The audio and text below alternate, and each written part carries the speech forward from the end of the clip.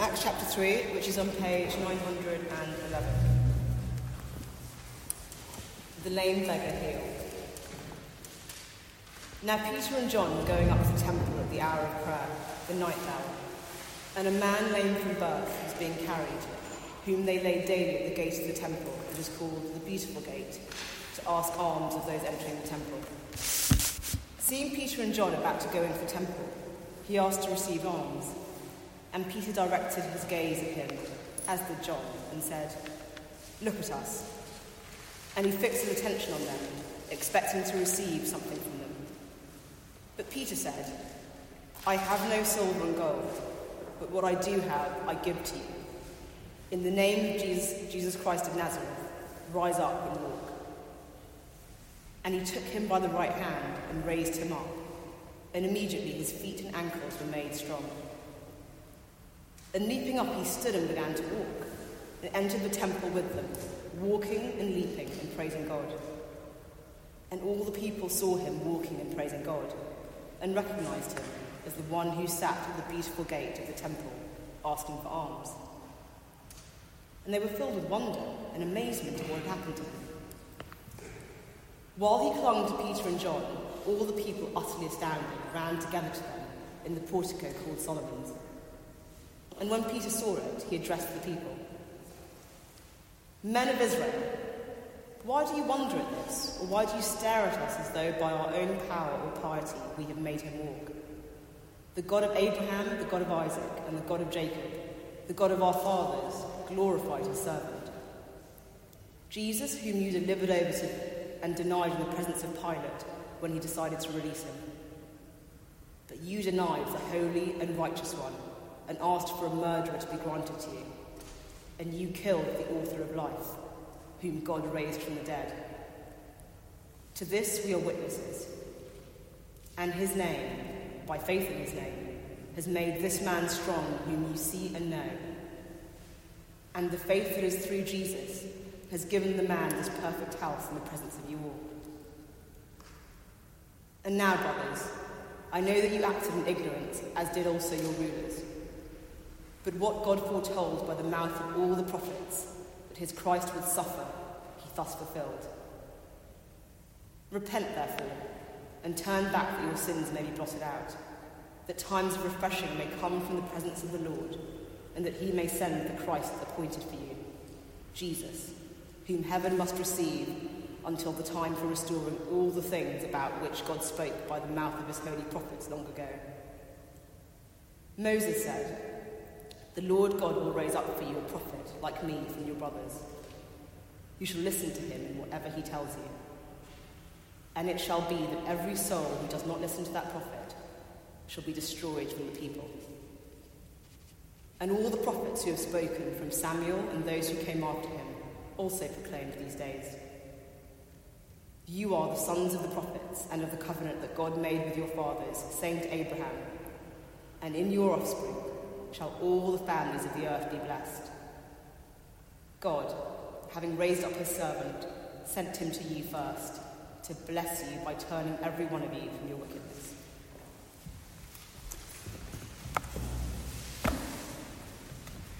Well, thanks very much for reading for us. The question this lunchtime is, what is on offer? What is on offer when we hold out the gospel to people? What do you guys think? Take 30 seconds, take the pen on the table, write it down. What do you think is on offer when we hold out the gospel to people?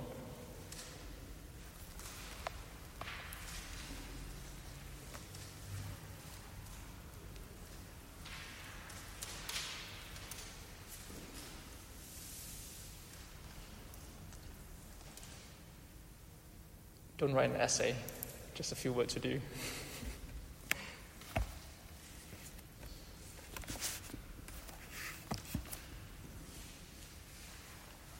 Okay, let me tell you about my friend John. John, in his teenage years, he stepped into church as he was looking for some direction in life. So church seemed like a good place to be. It provided community, which was great, and it provided him teaching, which gave him direction in life. So John told me that's why he decided to become a Christian. To him it was clear. What was on offer was a way of life, a way to live a good moral life. Maybe you're here today, you're exploring what Christianity is all about, and let me ask you, what do you think is on offer? Is it a way of life, a moral compass to navigate life, community, hang out with people who are always smiling, or answers to the purpose of life? Or perhaps for you guys, have you tried sharing the gospel with someone? What was the offer that you shared? What do you explain? Was it eternal life? Was it forgiveness? I mean, surely both are on offer, but are you sure that that's ultimate? So what is really on offer when we hold out the gospel to people? And it's really important to get clear on this answer, because what the offer is shapes how and why we tell people about it. So think about your job, whichever sector you're in, be it architecture, financial services, media, IT-related stuff. If you have a great design team and a good proposal, that's another client in the bag. If you've got a really good investment portfolio, that's a really easy sell to the customer. But say if you know that your IT systems that you're providing to your customer doesn't really match up to your competitors, it's really a hard sell. So if the product offering is mediocre, it's a very hard sell. And it's the same with the gospel, right? So if the gospel is just another way of living life, it makes it quite a hard sell. I mean, people seem fine out there. I'm sure your colleagues, they seem to be living a fairly decent and reasonable life. See, the thing about my friend John continued to be in church in his teenage years, and as he went to uni, and then he started work. But what happened was that he got into a relationship with a girl who, to be honest, had a really great life. And months into that relationship, he told me he decided not to be a Christian anymore because he no longer needed direction in life. The community that church provided him, he found out he could find it elsewhere. A church didn't need to be the only source of community. And so I guess it's true for us here. I mean, there are many avenues to look for if you want a moral compass in life. And in these days, with where society is, life might be worse if you are a Christian. So let me ask, what really is on offer when we hold out the gospel to people? Why should you believe in it? Why should you offer it? And you see, this question that we've been thinking about is the same question that Theophilus, the person who was reading Acts, would be thinking in his head as well. See, in many ways for Theophilus, offering the gospel, it didn't help them to have a better life.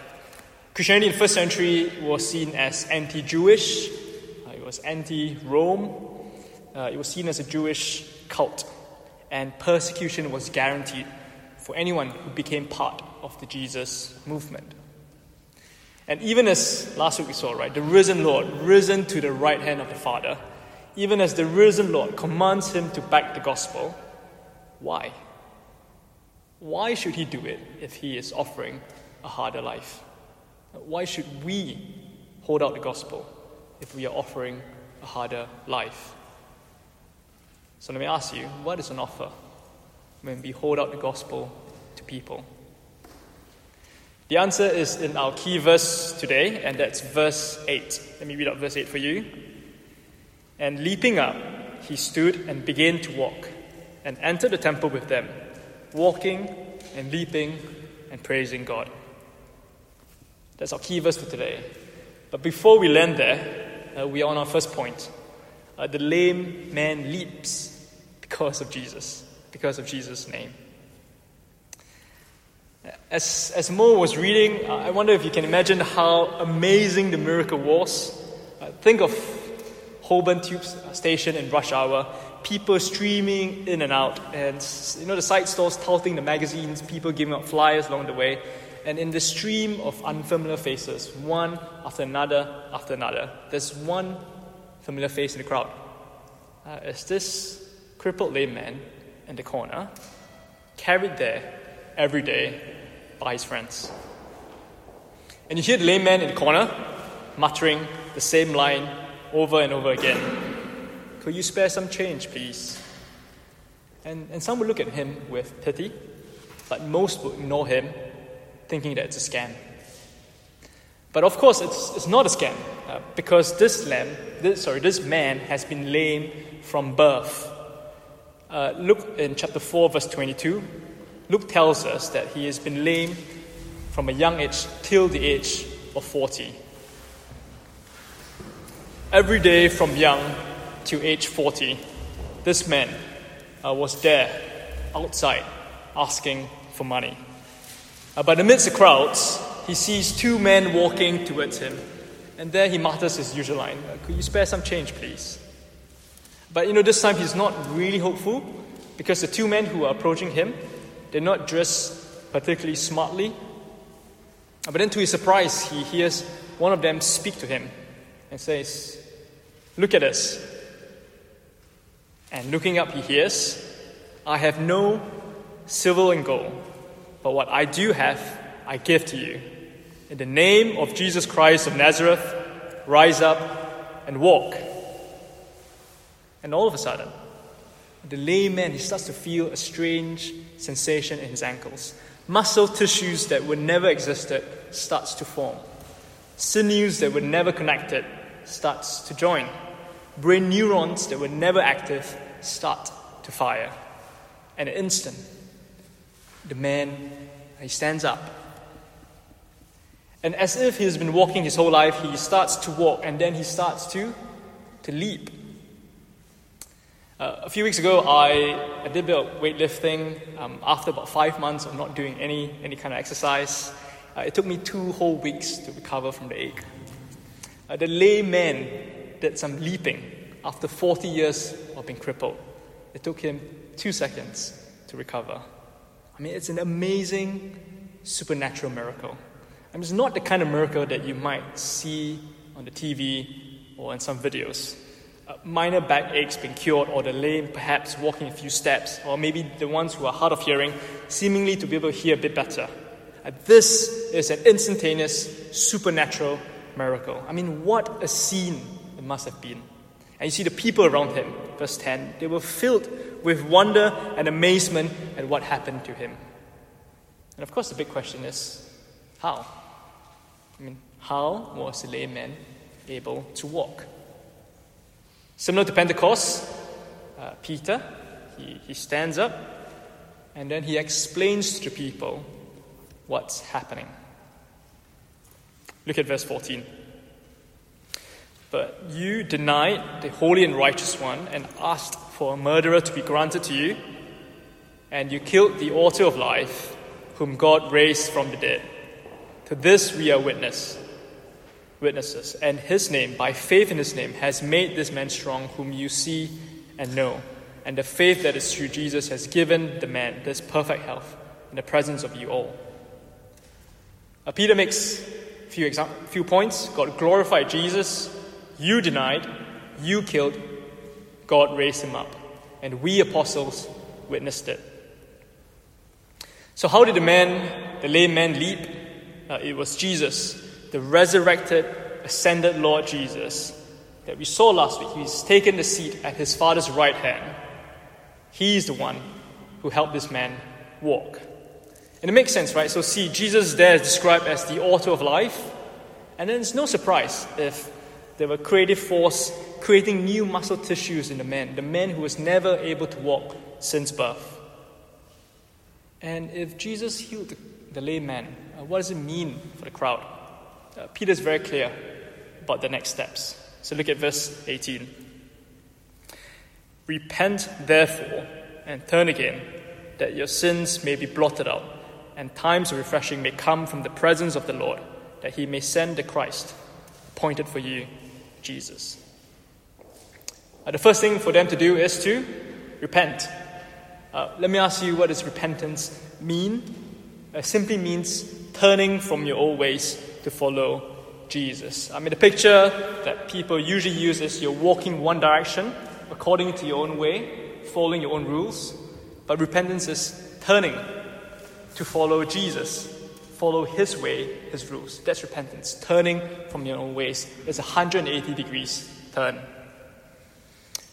What would that result in? Your sins being blotted out. Being blotted out, that's to wipe out or to destroy.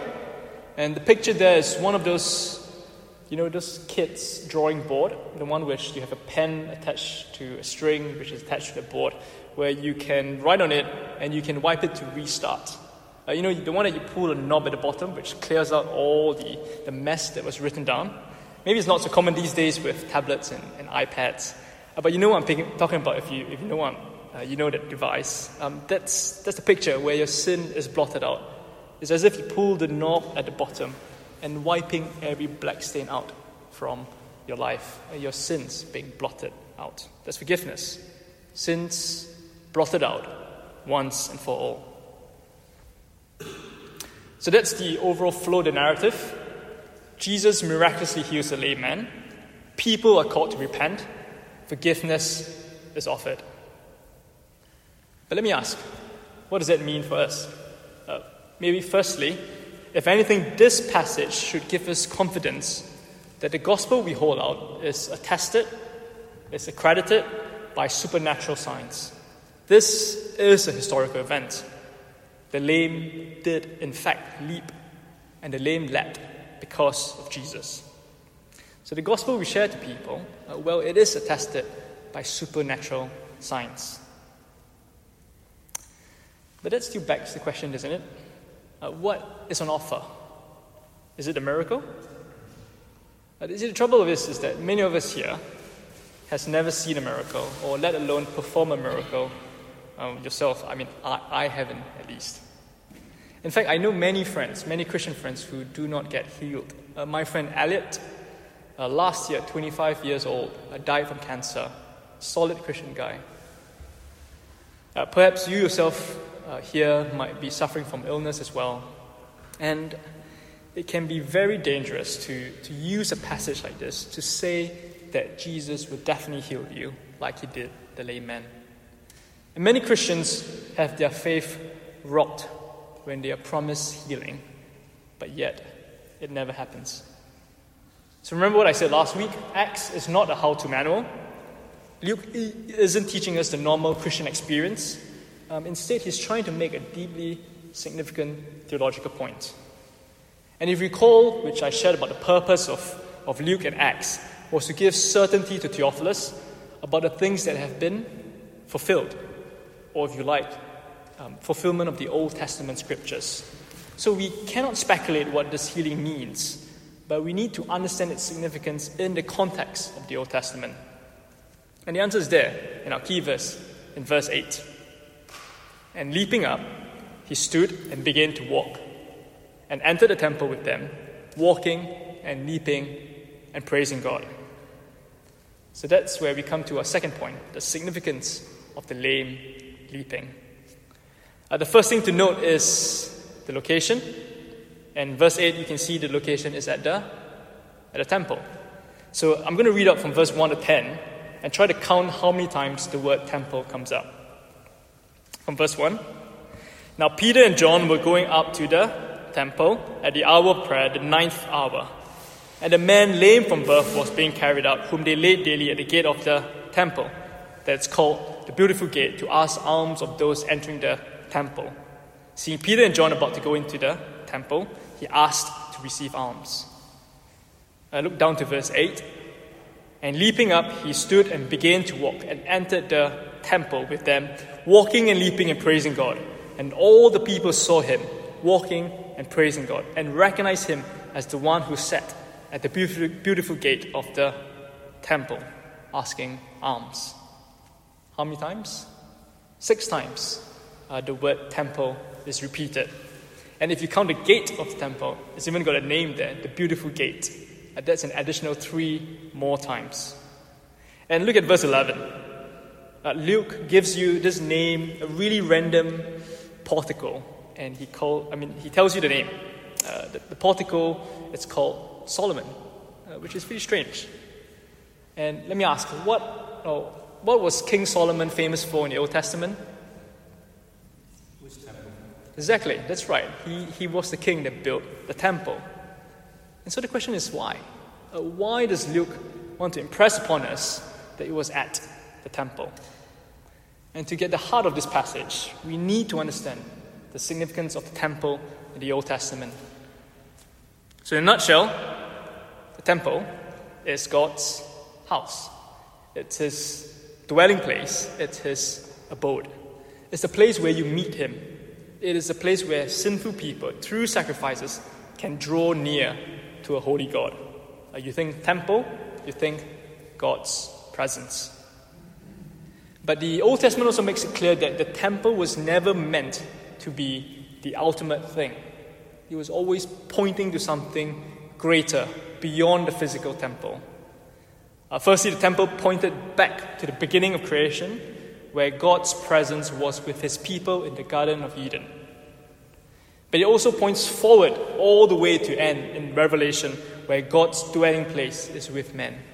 If some of you know Revelation, it says that there is no temple in the new creation because you don't need a temple because God is there with men.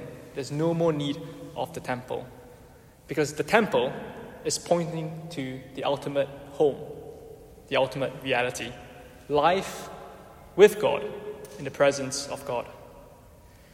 Think of it something like your country's embassy in the foreign land. I'm Singaporean, so there's a Singaporean embassy here in the UK. That points to the true reality, which is the nation of Singapore. If you go there, what do you see there? You see a flag being hung up, Singaporean flag. You see pictures of the president. But the reality is not the embassy. It points to the greater thing, the real thing, the nation of Singapore.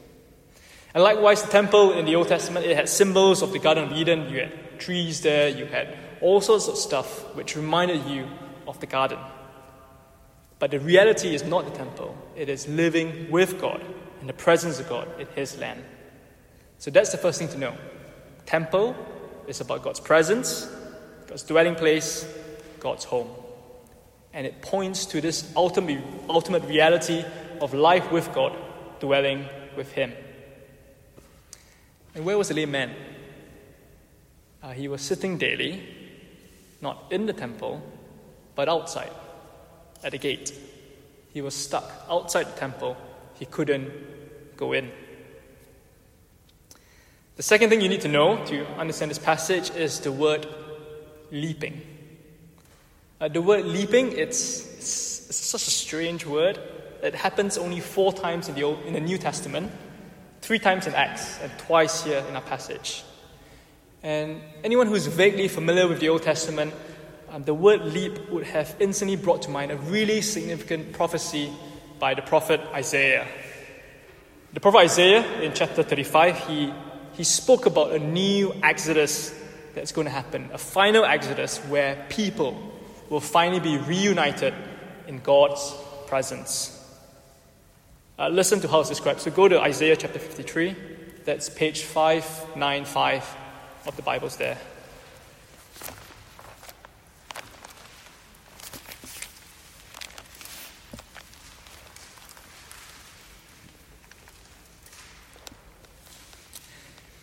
So go to verse 4, Isaiah 35, page 595. From the last line of verse 4, he will come and save you, that's God. God will come and save you. Then the eyes of the blind shall be opened, the ear of the deaf unstopped. Then shall the lame man leap like a deer, and the tongue of the mute sing for joy. The lame man leaping like a deer. I mean, imagine planet Earth, David Attenborough's voice in the background. The picture of a strong young deer leaping and bounding in the sun, leaping across the plains of Africa. That's the new Exodus, the picture, described as a lame man leaping like a deer. Leaping is all about the new Exodus. Stay in Isaiah, notice the destination in verse 10. And the ransom of the Lord shall return and come to Zion with singing. What is at Zion? Mount Zion, that's where the temple is in Jerusalem. And you can tell that the Exodus is the focus here. because Peter speaks about Moses in chapter 3. So flip back to Acts chapter 3 and look at verse 22. Moses said, "The Lord God will raise up for you a prophet like me from your brothers. You shall listen to him in whatever he tells you." You see there, Moses prophesied about a new prophet like him who will lead the people to the promised land. A new Moses leading a new Exodus. And might I suggest that maybe that's why Luke includes that funny detail about the man's age. 40 years old. Does 40 years ring a bell? 40 years is the number of years the Israelites were in the wilderness before they reached the promised land. You see, it's all about this new Exodus. So first we have the temple, signifying God's presence.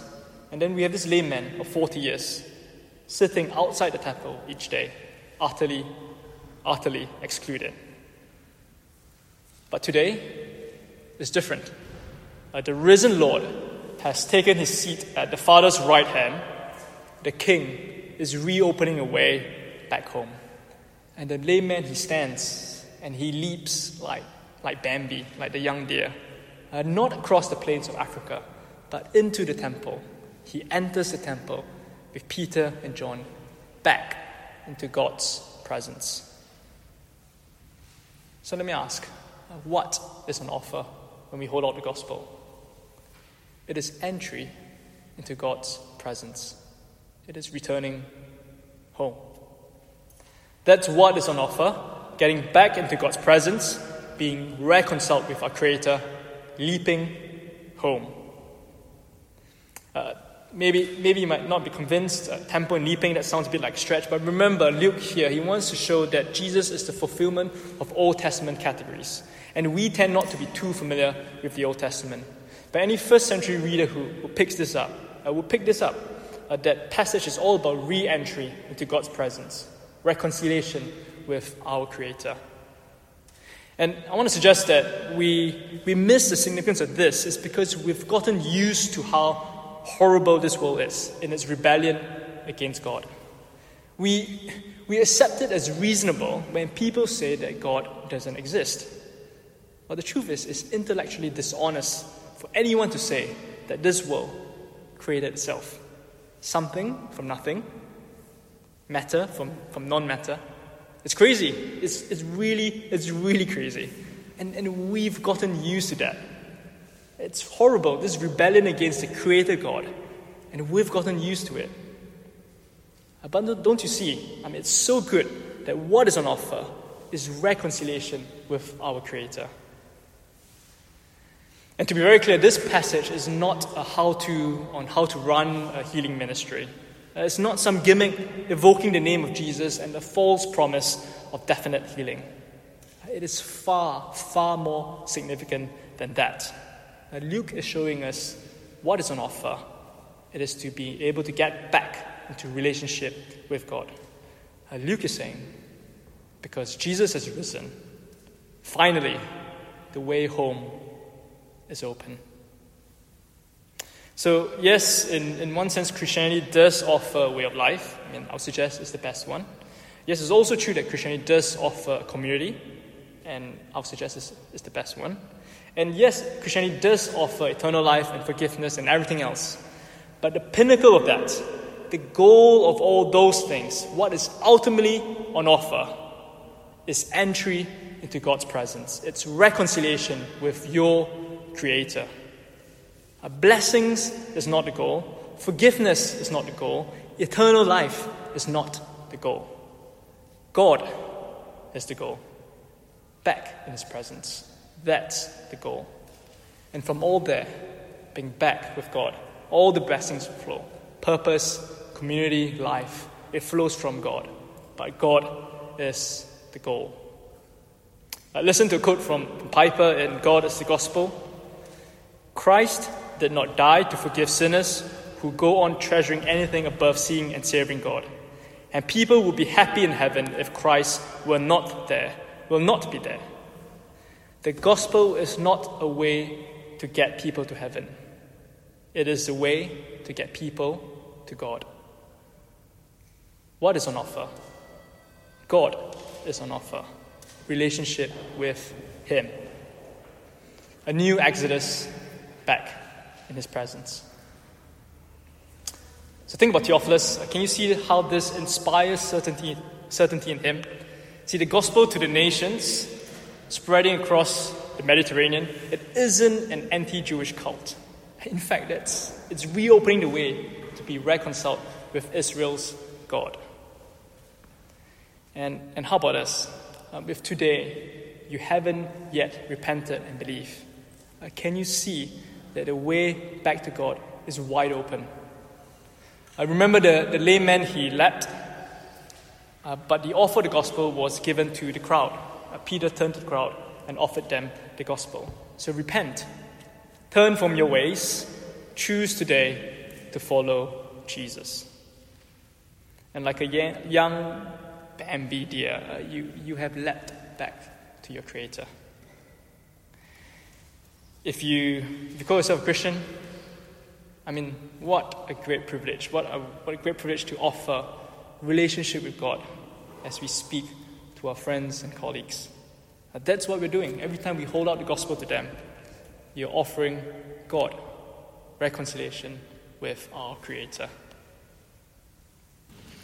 As we close, there might be one last question in the back of your mind. If the offer is so great, why do people reject it? Why do you face persecution if the offer is so good? Why is it so hard to share the gospel? And the beauty about God's word is that Luke is also really interested in that question. Look at chapter 4, verse 1. And as they were speaking to the people, the priest and captain of the temple and the Sadducees came upon them, greatly annoyed because they were teaching the people and proclaiming in Jesus the resurrection from the dead. And they arrested them and put them in custody until the next day. If the offer of God is so great, why do people reject it?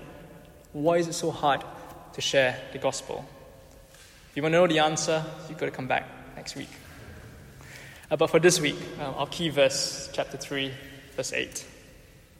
And leaping up, he stood and began to walk, and entered the temple with them, walking and leaping and praising God. Let's pray. Heavenly Father, thank you that because of the risen Lord Jesus, the way to you is now open.